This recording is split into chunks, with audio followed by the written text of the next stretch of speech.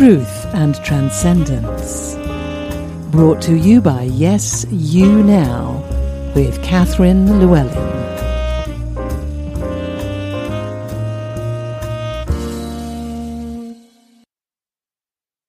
Truth and Transcendence, episode 43, with special guest Michael Banks.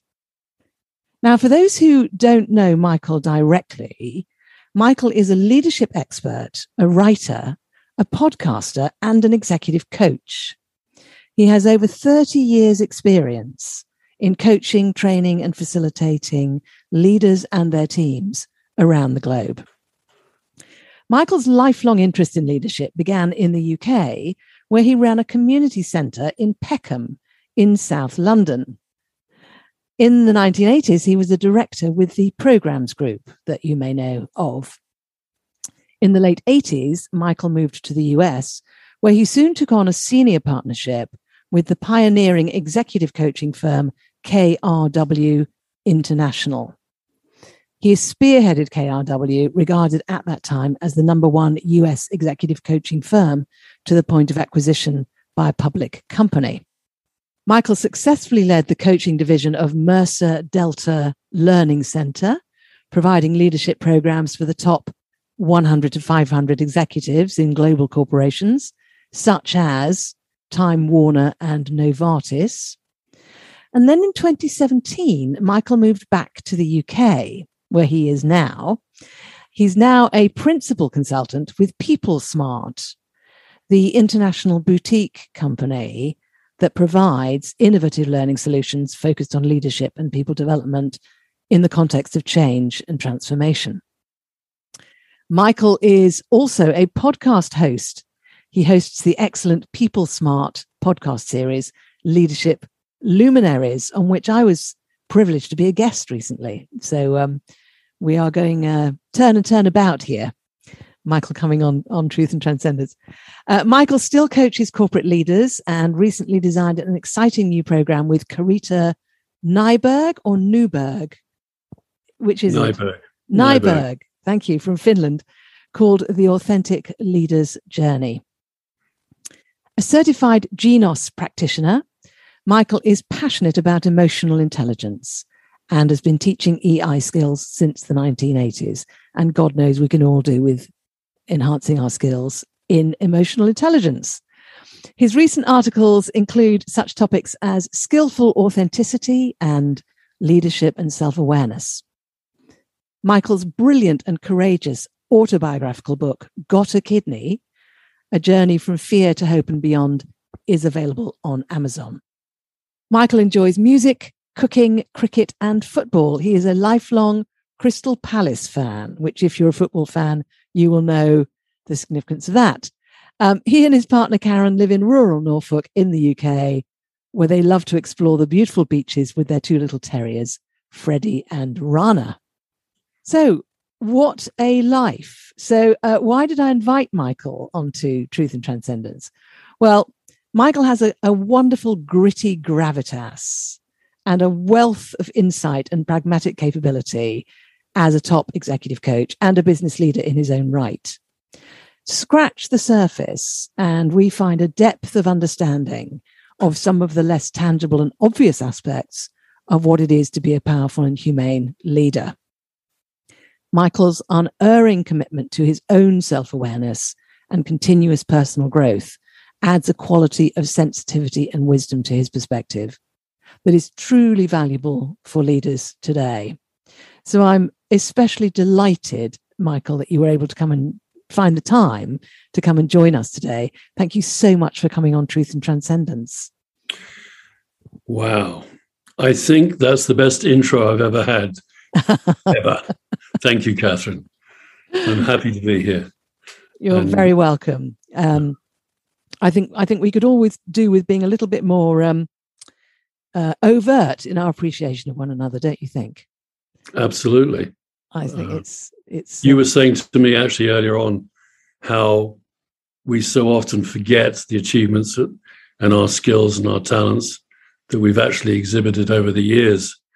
It's good to be reminded of them.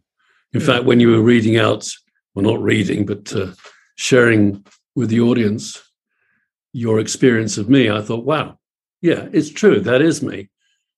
But I don't necessarily think of myself that way. Yeah.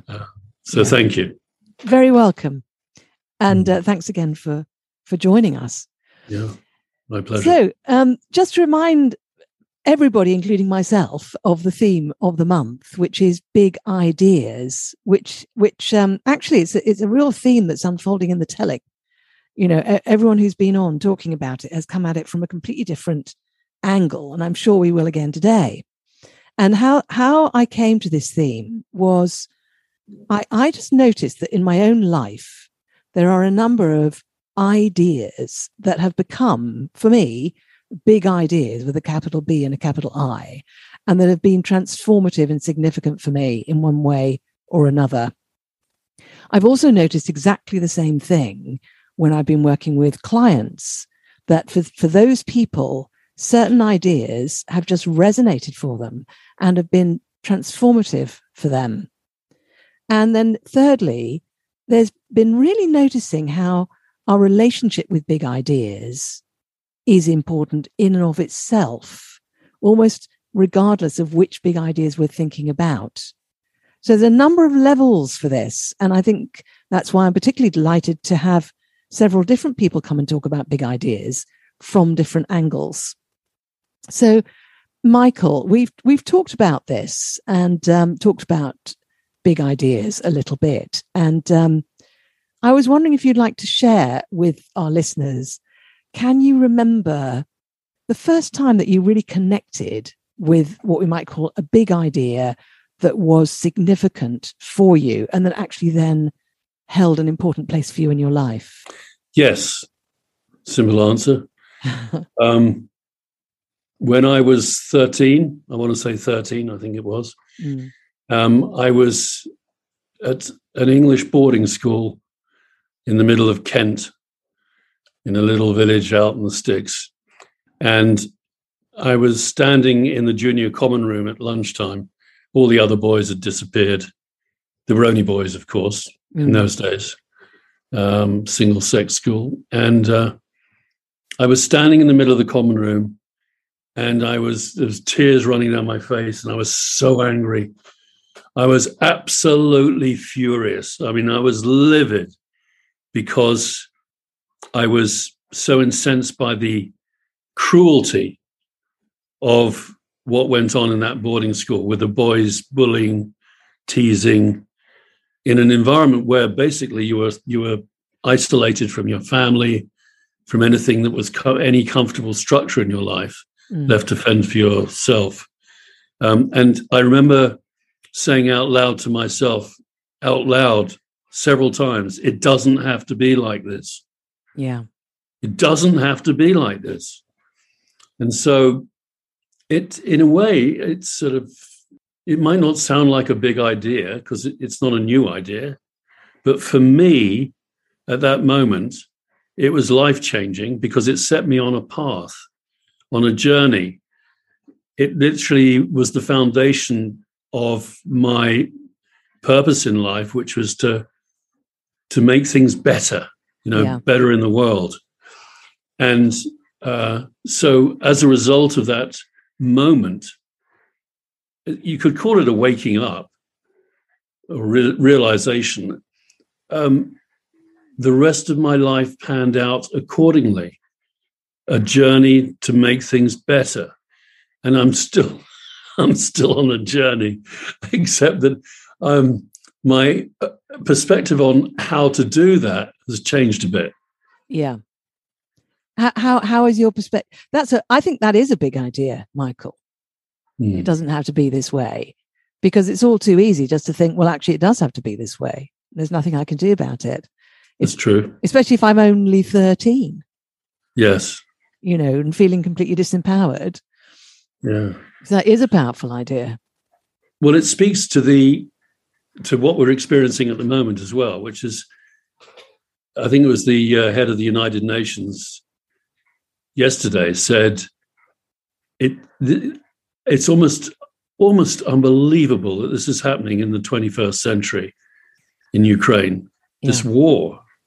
It's anachronistic. Wars should be redundant. It shouldn't be happening anymore. Why is it that human beings do this?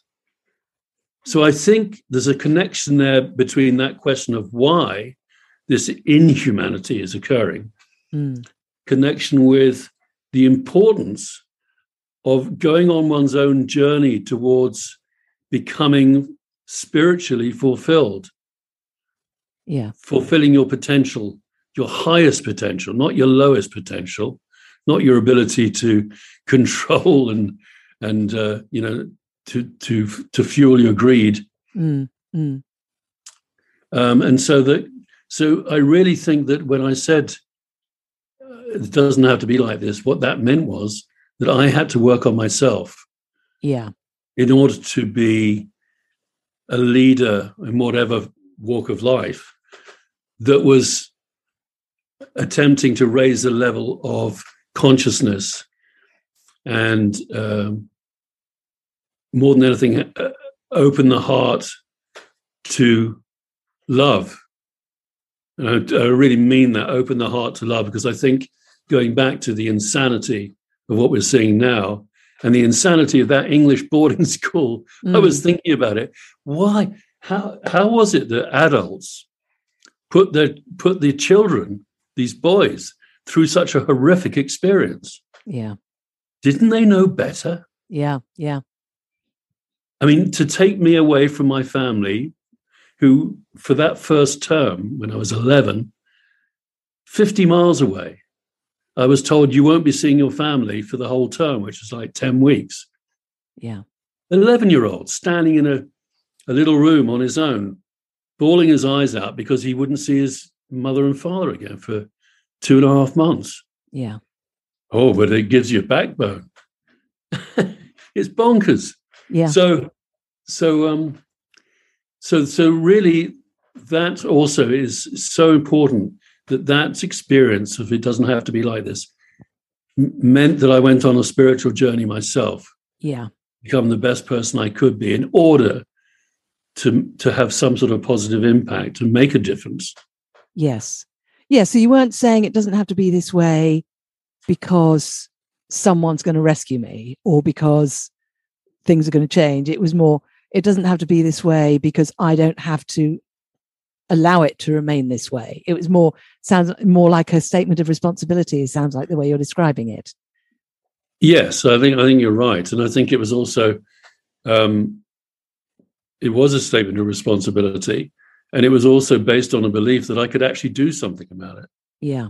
About this cruelty, that it was possible to do something about it. And I still believe that. So that's I think that's quite amazing that someone of that age in that kind of situation where you're surrounded by circumstances that really don't encourage that way of looking at it, perhaps. I'm just interested in the fact that you did actually take that particular position around that. Do you have any idea how that came to be? You know, how was it that you were able to actually come up with that idea? What was it about you, or what was it about your upbringing, or that brought you to a place where you could do that, do you think? It's a great question. And I had the same question myself as I've been thinking about our conversation today and thinking ahead of time about it. That occurred to me too. I was puzzling about it, and I was going, I think, what are the roots of why I was able to ask that question, why I had that experience? Well, I don't know for sure. Was it my parents passing on in some way, whether it's through genes or whether it's through their own behavior towards me from when I was born onwards? Was it them? Was it my parents who actually instilled in me the importance of being kind? Because that's what we're really talking about there. In that situation at the time, it was about kindness. Yeah. There was a total absence of kindness. And that's what you were railing against. Yeah, I was railing against that. And I was also, when I mentioned earlier on about you have a responsibility to go on a journey towards experience, being the best person you can be. That's about love. It's about connection to the heart. Because, again, to the other question, which is why in the first place are people so cruel to each other? Mm. I suggest that it's because at some point in their life or over time, they lose the connection with their hearts. They lose the connection with love. Mm. And if you cut off your feelings and you cut off the heart connection, then you're capable of doing really horrible things. Yeah. Absolutely, and I was saying to you earlier that it wasn't until I was 25 that a mentor of mine in London, who we both know, Robert, sat across a table at a restaurant and poked his finger in my forehead and said, "You've been traumatized. Mm. You don't know what a feeling is." And it's true, I didn't, because I'd suppressed it. Yeah. In order to protect myself, I'd suppressed my feelings. So I'd lost that heart connection. Yes. I wasn't a bad person. I wasn't evil. In fact, I was working on in the community at the Adventure Playground. I was doing a lot of good. Yeah. Helping kids and youth, Jamaican youth in particular. And yet, still, that's the journey, I think. Yeah. That really is a journey. Reminds me of my landlord the last landlord that we had in America. He was a corporate lawyer. He was a real, type A, hard-bitten, hard-driven, driving corporate lawyer. Always on the go, very fast, really, really totally insensitive to other people. And what was interesting about him is that he was thrown out of his house, not literally, but his wife asked him to leave. And suddenly he transformed from being this really pretty obnoxious guy into being a very open-hearted, kind person. Wow. Yes. And this is a man who initially, when we pointed out the black mold on the bedroom wall, said, "Well, you don't like it? You can go." And so years, whatever it was, 7 years later, when we did leave, it was almost like he was in tears and he was hugging me and everything. And interesting that he had an experience in his life that pulled him up short and woke him up. Yeah. And allowed him to access his heart that in a way that he hadn't before. Wow. Extraordinary. Yeah. Well, that probably saved his life in a way. Well, he passed away recently. Ah. Okay, so maybe his last few years were a bit more satisfying. No, but he passed away because of the speed and the stress that he was under.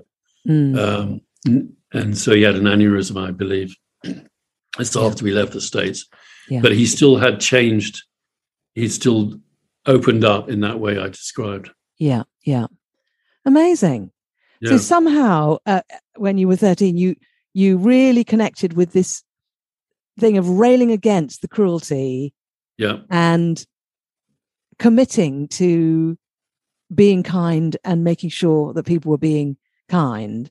And you said that's carried all the way through your life. So say a little bit more about how that's kind of evolved through, because if someone listens to your life history, as I communicated it here, they'd think, well, this is a high level, hard hitting business leader and executive coach and this, that, and the other. There's nothing in there about love and heart and kindness and all that sort of thing.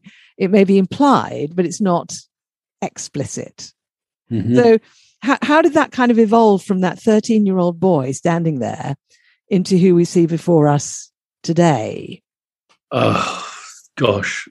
So many iterations of unfolding, of opening up. I remember, well, there were key moments. One of them was the exegesis seminar that I did when I was 25. Yeah. Self-discovery, self-realization program. The next one was when I was 32, and I'd just come back from Egypt. And story short, I was in hospital for 4 weeks. After 2 weeks, they said, okay, we've dealt with you now because you've had 2 forms of food poisoning and we've blasted you with antibiotics. You'll be on the mend now. And I wasn't, and I got worse. And I ended up a month in to my hospital stay with the miracle. My mother's father had a very good friend who was the top guy in the UK for all things medical. Yeah. Very top guy. They called him up in desperation. And he called the head of the hospital in London. And the head of the hospital in London turned up at 7:30 on a Sunday morning with his T-shirt still on because he'd just come from a party. But this miracle that we knew, the top guy, I can't remember his name, Radcliffe, I think it was. And he was knelt down by the side of my bed and said, "Kid, you're fucking ill." Yes, I kind of knew that. You figured that out by then. Yeah, and so, and he said, "We don't know what's wrong with you, though. We're going to have to open you up to see if we can save you. We'll be doing that at 3:00 this afternoon." So, in my drug-addled, painkiller-addled mind, I was still able to look at my watch and go, 7:30. That's 7.5 hours from now. Can't you do it any sooner? Having said that, I was going to be dead by the end of the day. So, to my mind, it was, why don't you do it now? They did it, and I ended up being a medical mystery, one of those medical miracles. Yeah. I was actually the subject of a conference of doctors all over UK who were trying to figure out why I hadn't died. Yeah. And so they couldn't reach consensus. So they actually said, we can't agree on why he didn't die. He should have been dead. My appendix had grown into the stomach wall and formed an abscess. Both the abscess and the appendix had burst weeks before they opened me up. Should have been dead. I was completely poisoned. And I knew why I was still alive. And it was thanks to a guy that I work with that you know as well, Joe Pritchard from Yorkshire. And Joe was a typical Yorkshireman. He didn't mince his words, and he was very direct. And there I was in my hospital room 2 days before they opened me up. And he actually came into the room, and instead of being all meek and mild with a bunch of flowers and all that kind of stuff, he just went straight up to me and shoved his face in my face and shouted at me. He said, "Are you going to die?" I looked at him, I went, just paused for a minute. I said, "No!" I made a decision. I wasn't going to die. Yeah. Thank you, Joe. Seriously, I've always been grateful to Joe Pritchard for saving my life. And it wasn't probably the only reason. It was a big part of it. Yeah. Anyway, that experience when I was 32, I had to go back and convalesce at my parents' place in the country. I remember the first day I was able to walk out of the house was one step, literally one step with a walking stick, and then 2 steps the next day and 3 like that. And being at home with my parents, I was opened up further to being able to be loved and to love, because I was so complete. That whole experience of being, King Lear, Shakespeare's play, and I've always remembered this, Act 3, Scene 3, he's on the heath. King Lear's and he looks at his colleague, the Joker, I think it's the Joker, and says, "Is man no more than this? A poor, bare, forked animal." And he was naked, had nothing. And I was like that. I was literally naked. And when you go through an experience like that, this was another episode in my journey towards letting go of anything that would obstruct me from loving and being loved. Yeah. So it was about letting go of any preciousness I had, any ego, and that's also another element, I think, of the journey is letting go, continuously letting go. Yeah. Like now, I think about this, letting go of life itself in this body because of my age. Yeah. And because of my medical conditions. So just going back to your original question, that was when I was 32. And then there were others. So there have been these sort of seminal catalytic moments running through. But it sounds like the core big idea that's run all the way through is the one about kindness and love. Yep. Receiving kindness and love and encouraging and facilitating that in others, and the two going together. But also it sounds like you had an awareness quite early on that in order to do that, you were going to have to grow yourself. Can you remember when you first had that clear thought, in order for me to do this, I need to grow? Can you remember that? Yeah, I think so. I think it was when the Reverend Paul Ostreicher visited the boarding school. He'd just come back from China.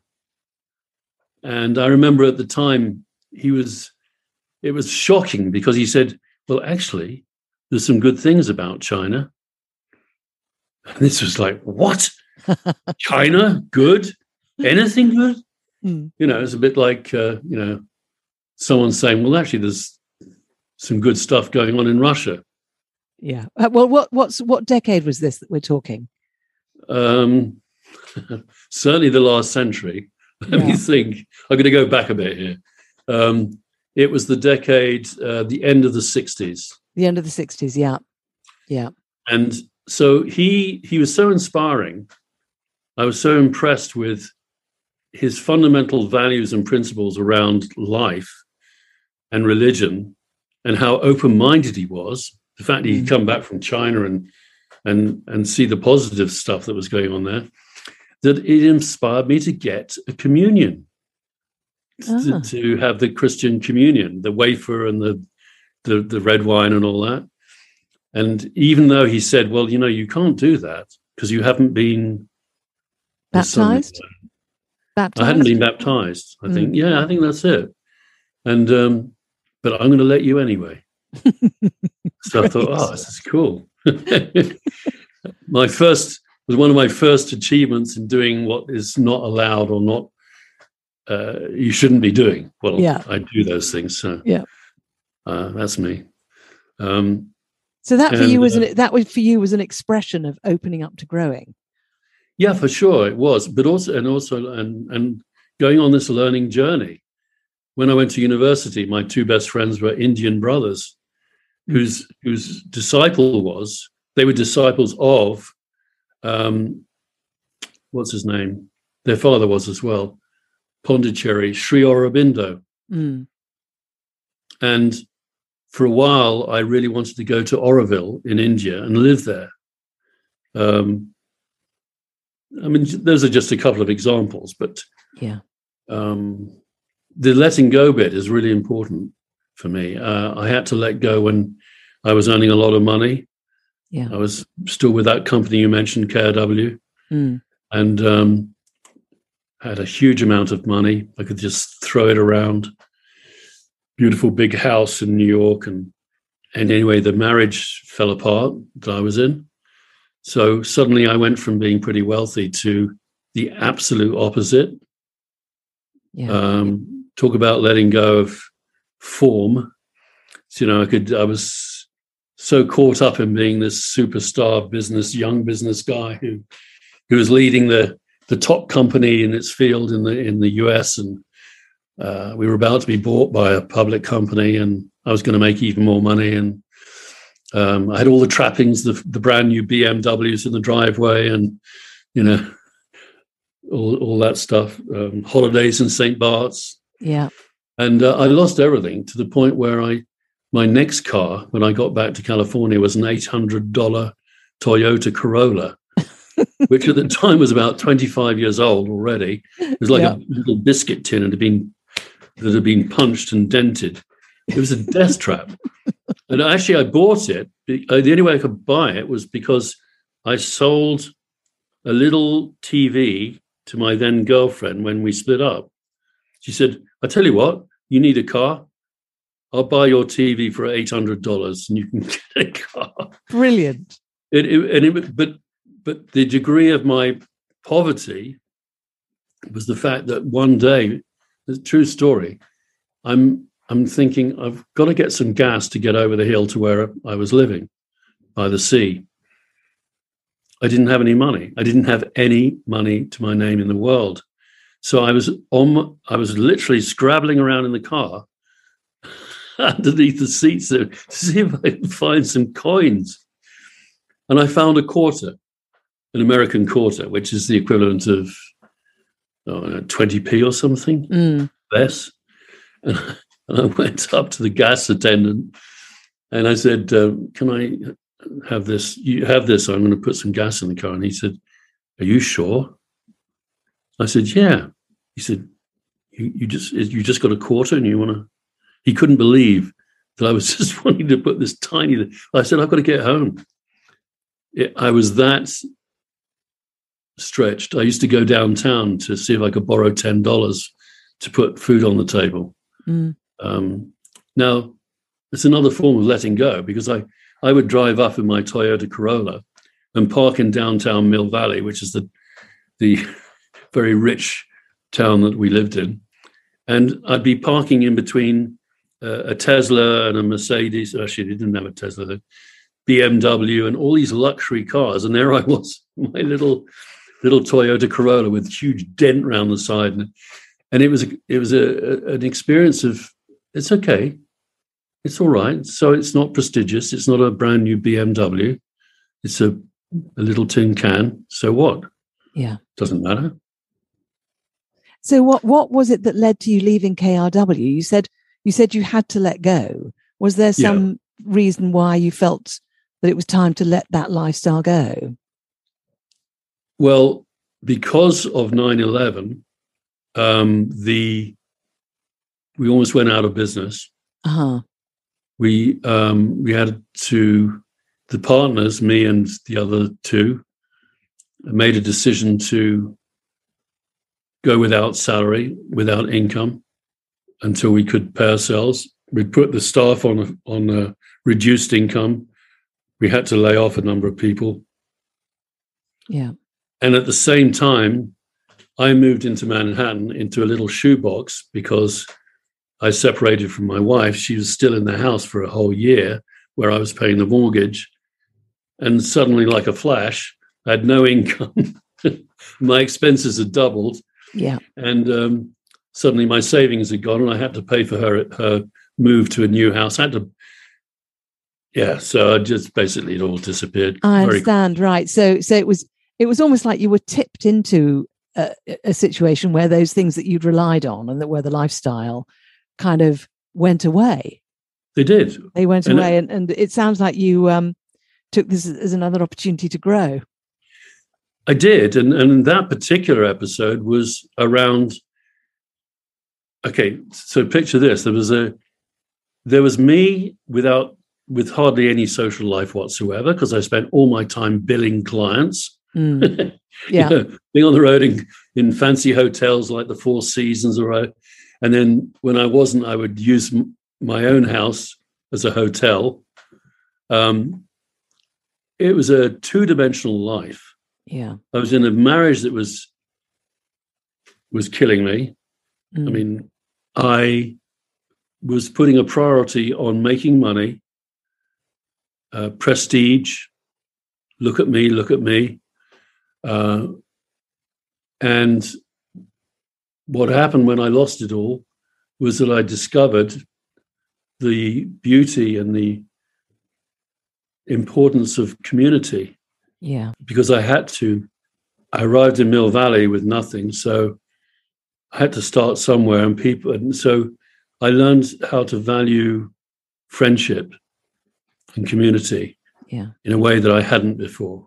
And I realized I had become one of those corporate, don't want to say psychopaths, because I wasn't a psychopath. No. But I think I was missing out on the beauty of life. Yeah. In my pursuit of money and prestige.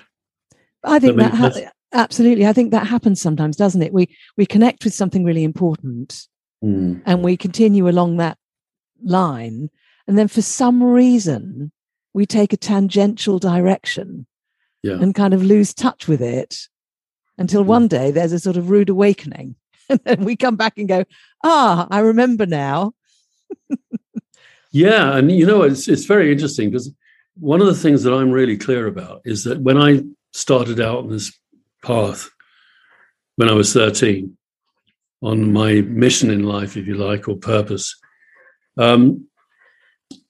I've discovered over time that what happens when you prioritize your well-being and your spiritual well-being, and that you consciously go into a spiritual path, because essentially it is spirit in whichever way you cut it.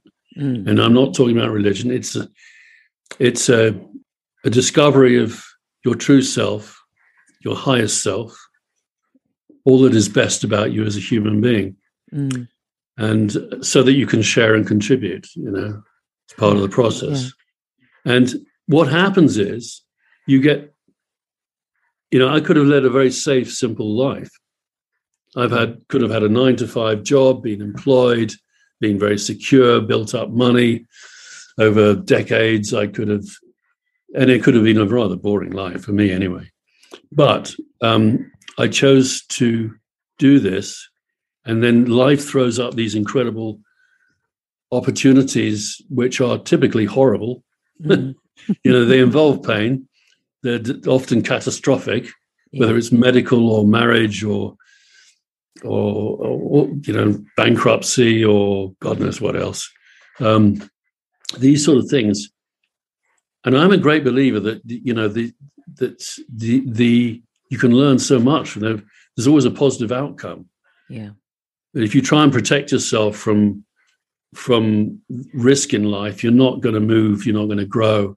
And in particular, we've seen that, I think, in the last 2 or 3 years with the pandemic, that, people have not accepted, some people, that you've got to carry on and live life. Yeah. And life is risky. Yeah. But if you don't do that, you become stunted in your growth as a spirit, I believe. Yeah, I agree. And I think sometimes we can underestimate the degree of the effect when we put the brakes on ourselves in some way.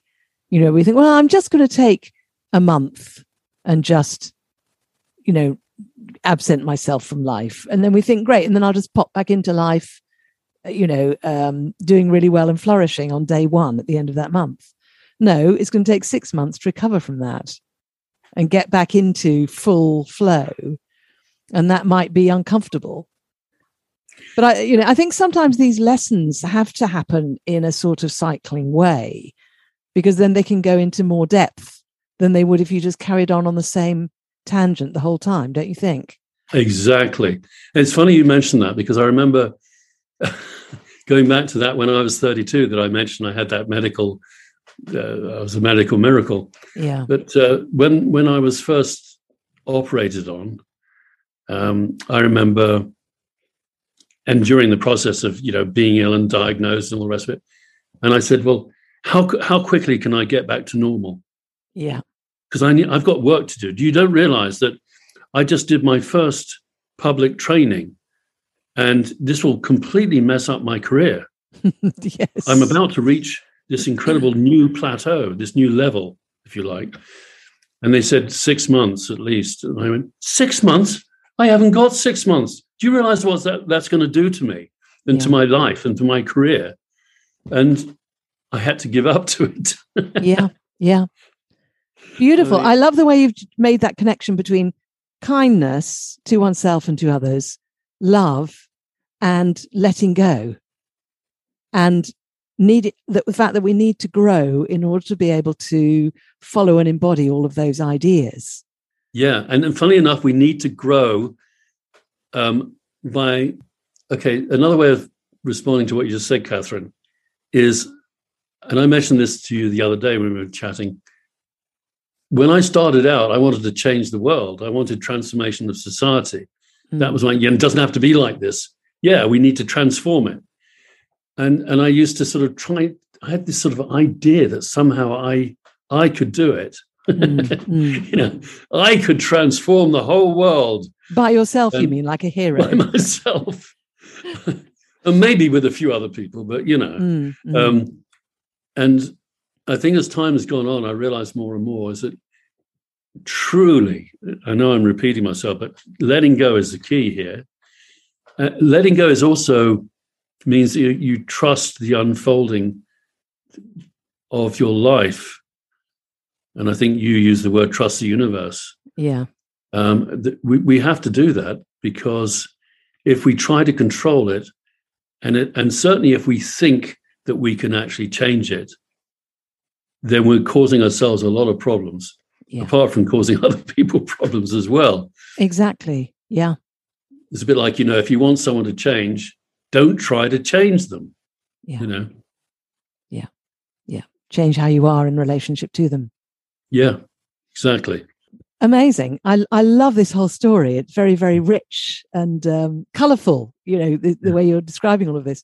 Oh, so thank you. If you think about where we are now in the world, you mentioned it, you alluded to it earlier, and I know that you're working with a lot of leaders of different sorts. Yeah. And there are a number of challenges in the world at the moment. So Yes. what do you think that leaders right now, in your view, should really be thinking about or exploring, perhaps in relationship to some of what we've been talking about?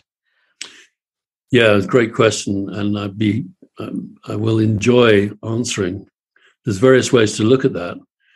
I think that in stark contrast to some of the world's leaders, and I don't just mean Putin, I mean the Americans as well, the Chinese, on and on, in fact, pretty much most of them, in stark contrast to that kind of leadership, which is about power and control. Yeah. A leader of an organization, and certainly in the business world, ideally needs to be able to trust the people, include the people, sincerely involve people in making the best solutions.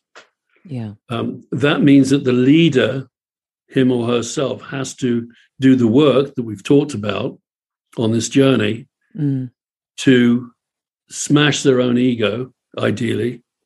I mean, you still have a strong ego, but to have humility, to be empathetic, to be connected to the heart, to their own heart, which means that they will be connected to others' hearts, so they can feel with empathy, so they wouldn't even dream about being cruel or starting a war. Yeah.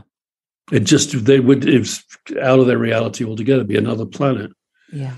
So those leaders need to, the combination of trusting themselves also. It's all very well trusting other people, but to do that, you also have to trust yourself. Yeah. And then, as I say, the empathy, the kindness. And I'm seeing examples now. I was in Amsterdam a couple of weeks ago, and there was a conference that I was attending. And the first case study was fascinating. It was a major bank that had decided at the beginning of the pandemic they needed to transform, as many organizations have done in the past couple of years. And so that involved letting go of several thousand people. Right. The CEO said to the speaker at the conference, in her role, take charge of this. And can we do it without any grief, without any bad press, without any conflict, without huge upset, et cetera, et cetera? 2 years later, they'd achieved it. And the most amazing thing is that they actually involved everyone in the solution, including the thousands of people who were going to be got rid of. Yeah. They bought into the transformation, even though they knew they were going to be losing their own jobs. Wow. And because they were given the respect and the trust to be part of the solution versus simply being told by their corporate leader, the CEO, whoever, this is what's happening. Yeah. Tough. You're going. I'm sorry, but you're gone. It was amazing. I mean, to what an incredible transformation of approach to be able to trust. So to answer your question again, I mean, leaders need all of those things more than anything else. I think they need to approach their leadership with love. Wow. Well, that's a very simple idea. And it's also a very big idea. So it's one of those things where somebody could say, fantastic, great, I'll do that now. Oh, how am I going to do that? So if someone's been listening to this and loving everything that you've been saying and really resonating to it, whether or not they understand it intellectually, but resonating to it, and they're thinking, I'd like to respond to that. I'd like to see if I can actually enhance my leadership in that way. But where do I start? What would you say to somebody who says, well, where do I begin? I know exactly where to begin. And this is a generalization, but it begins with cultivating your own self-awareness. In the emotional intelligence rubric, the first competency is self-awareness. Whether you're Daniel Goleman or you're Janus International, Ben Palmer, Dr. Ben Palmer, in the model, whether it's 4 bits or 6 bits, the first one in all of these is self-awareness, without which, forget it. Yeah. So it's a responsibility of the leader to do whatever they need to do to become more and more self-aware. Yeah. Because in the process of doing that, it leads to wisdom and humility and truth. And there's but where do you start? Well, there's so many ways in which you can do that. You can go on courses, you can read books, you can have experiences of near death. You can, God knows, I mean, there's a myriad, infinite number. But the decision is the thing, to want to become more self-aware, knowing that if you do that, you'll become wiser. Yeah. And then you'll be better able to lead other people. Yeah. We haven't mentioned the word wisdom. Yeah. I like to use the word wisdom because I think that we need wise leadership. That includes all those things we've talked about. But wise leadership wouldn't result in war. Yeah. Or prolonged conflict between groups or people. Just wouldn't. Yeah. Well, also we believe. I mean, I think one of the aspects of empathy is that we can't ever really know what it's like to be in the shoes of all of these different people doing all of these different things. But in the end, we can be in our own shoes, can't we? And we can do the best we can in our own shoes.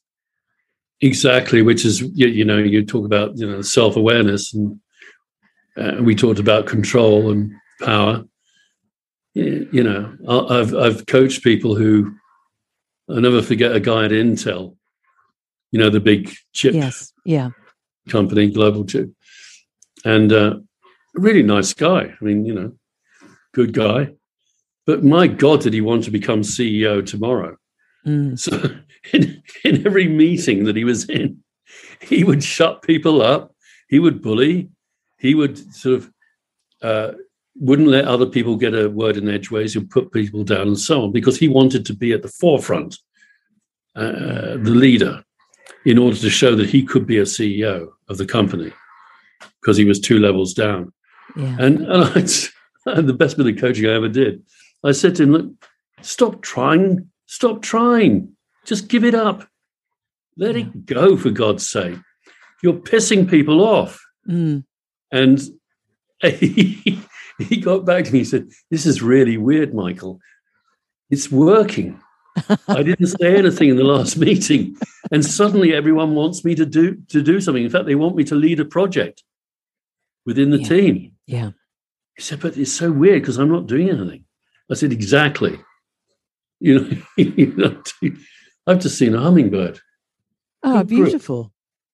A bright red hummingbird. I didn't even know they had them England.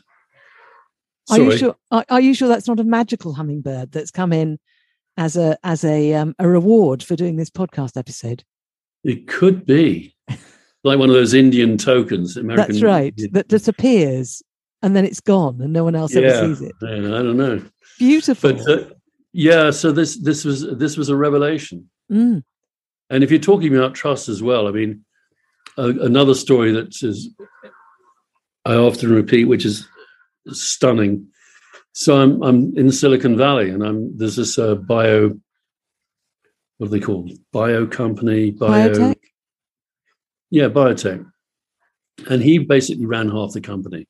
He was like general manager, is in charge of all these different functions.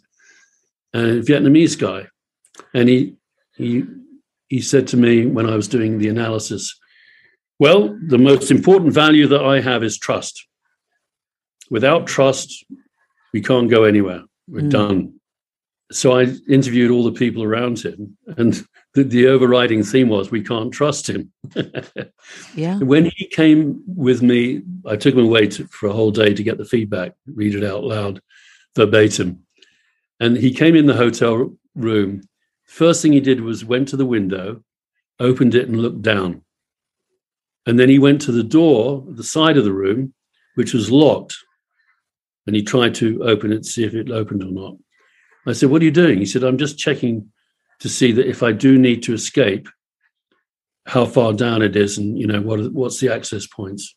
And I put two and two together. And in my feedback to him is like, look, you're not in the war anymore. Yeah. You're not back in Vietnam, because all his classmates got killed. They had a reunion every year for 3 years, starting with 50 of them. This was during the Vietnamese War. Mm. And the final year, there was only him and one other. Oh, my God. Yeah. So he was still carrying that. Still carrying it. And the irony was that he valued trust more than anything else, but they considered him untrustworthy. Yeah. But he was and his behavior of like checking out the room, because he didn't trust he was going to be safe. Yeah. So his self-awareness went up a notch in realizing that he was no longer in the war. Yeah. Yeah. He'd actually caught it. I was able to help him catch his, the pattern, if you like, and the conditioning that had happened to him in his upbringing when he was younger, and how that was affecting his current behavior with his people in his organization. Yeah. And so he changed, Wonderful. Yeah. Wonderful. So, Michael, this has been a fantastic conversation, and I'm sure really valuable for listeners listening to it when it first comes out, but also it'll just be there for people to listen to in perpetuity, which is great. So who knows who's going to listen to this? So we're just about to come up to running out of time. Mm-hmm. If you think back over this conversation that we've had today, what has been your favorite part of this conversation? Oh, wow. What a question. Favorite part. I think my favorite part is when you ask me a question that allows me to tell a story. And one of my passions as well is storytelling. Yeah. And I've actually put on storytelling events, and I've been to them as well as a participant. I did one in Holland, in Zutphen. It was exquisite. There was 14 of us around a circle. And everyone had a turn up to 5 minutes to tell a story. Yeah. No discussion, just listening. So everyone else just listened. And the power in that was incredible. These strangers, by the end of this 2 hours, or whatever it was, were so close and connected and touched and moved and felt connected with each other as a result of simply everyone being able to tell their story. Yeah. And to be listened to properly without interruption, without discussion.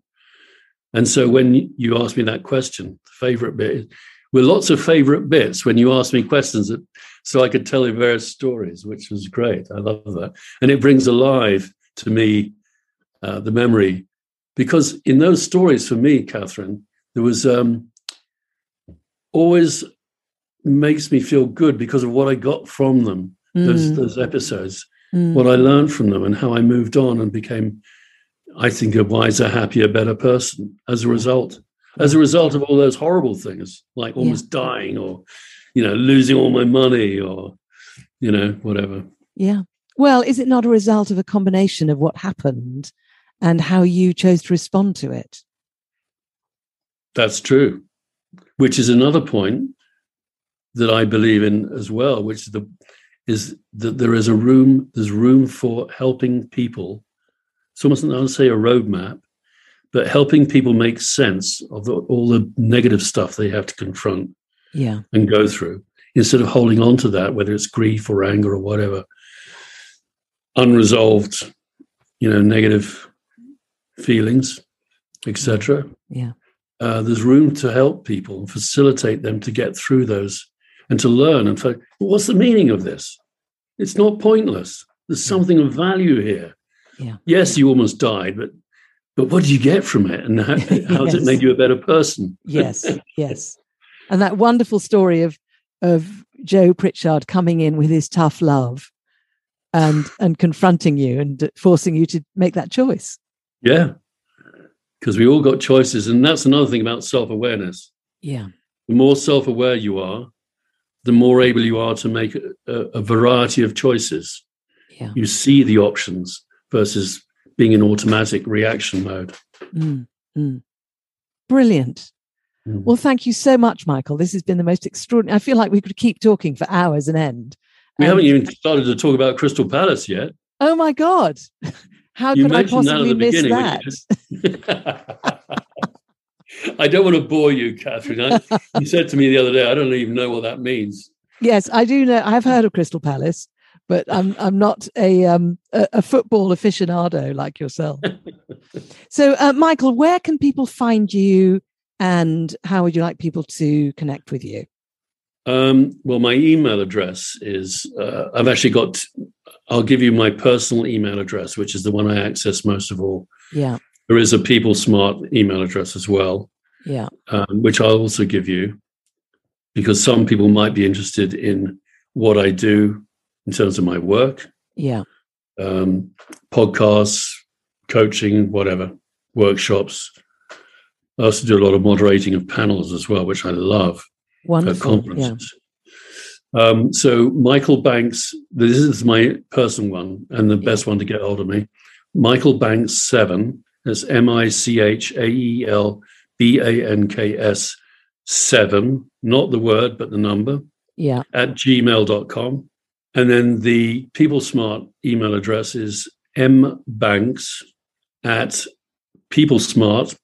That's one word, PeoplesMart.fr, as in France. Ah, yes. Yeah. So those are the two email addresses. I can be found on LinkedIn. Yeah. I'm very active, usually, not in the last couple of weeks, though. I'm feeling remiss on that, but normally very active on LinkedIn. I often publish articles there, or I do various things. LinkedIn and let's see, phone number, is that what you normally give to people? It's interesting who chooses to give a phone number and who doesn't. So it's entirely up to you. I mean, you can find it out anyway, so yeah, I'll give it to you. It's my cell phone number is 074, that's a 44 for UK. Yeah. Then 074949156646. Great. That's it. I think that's probably it. Wonderful. And I will also put a link to your book on Amazon. That'd be great. Yes. I'll put all of this in the show notes so that people can easily find you and they don't have to scrabble around looking for a pen right now. Okay.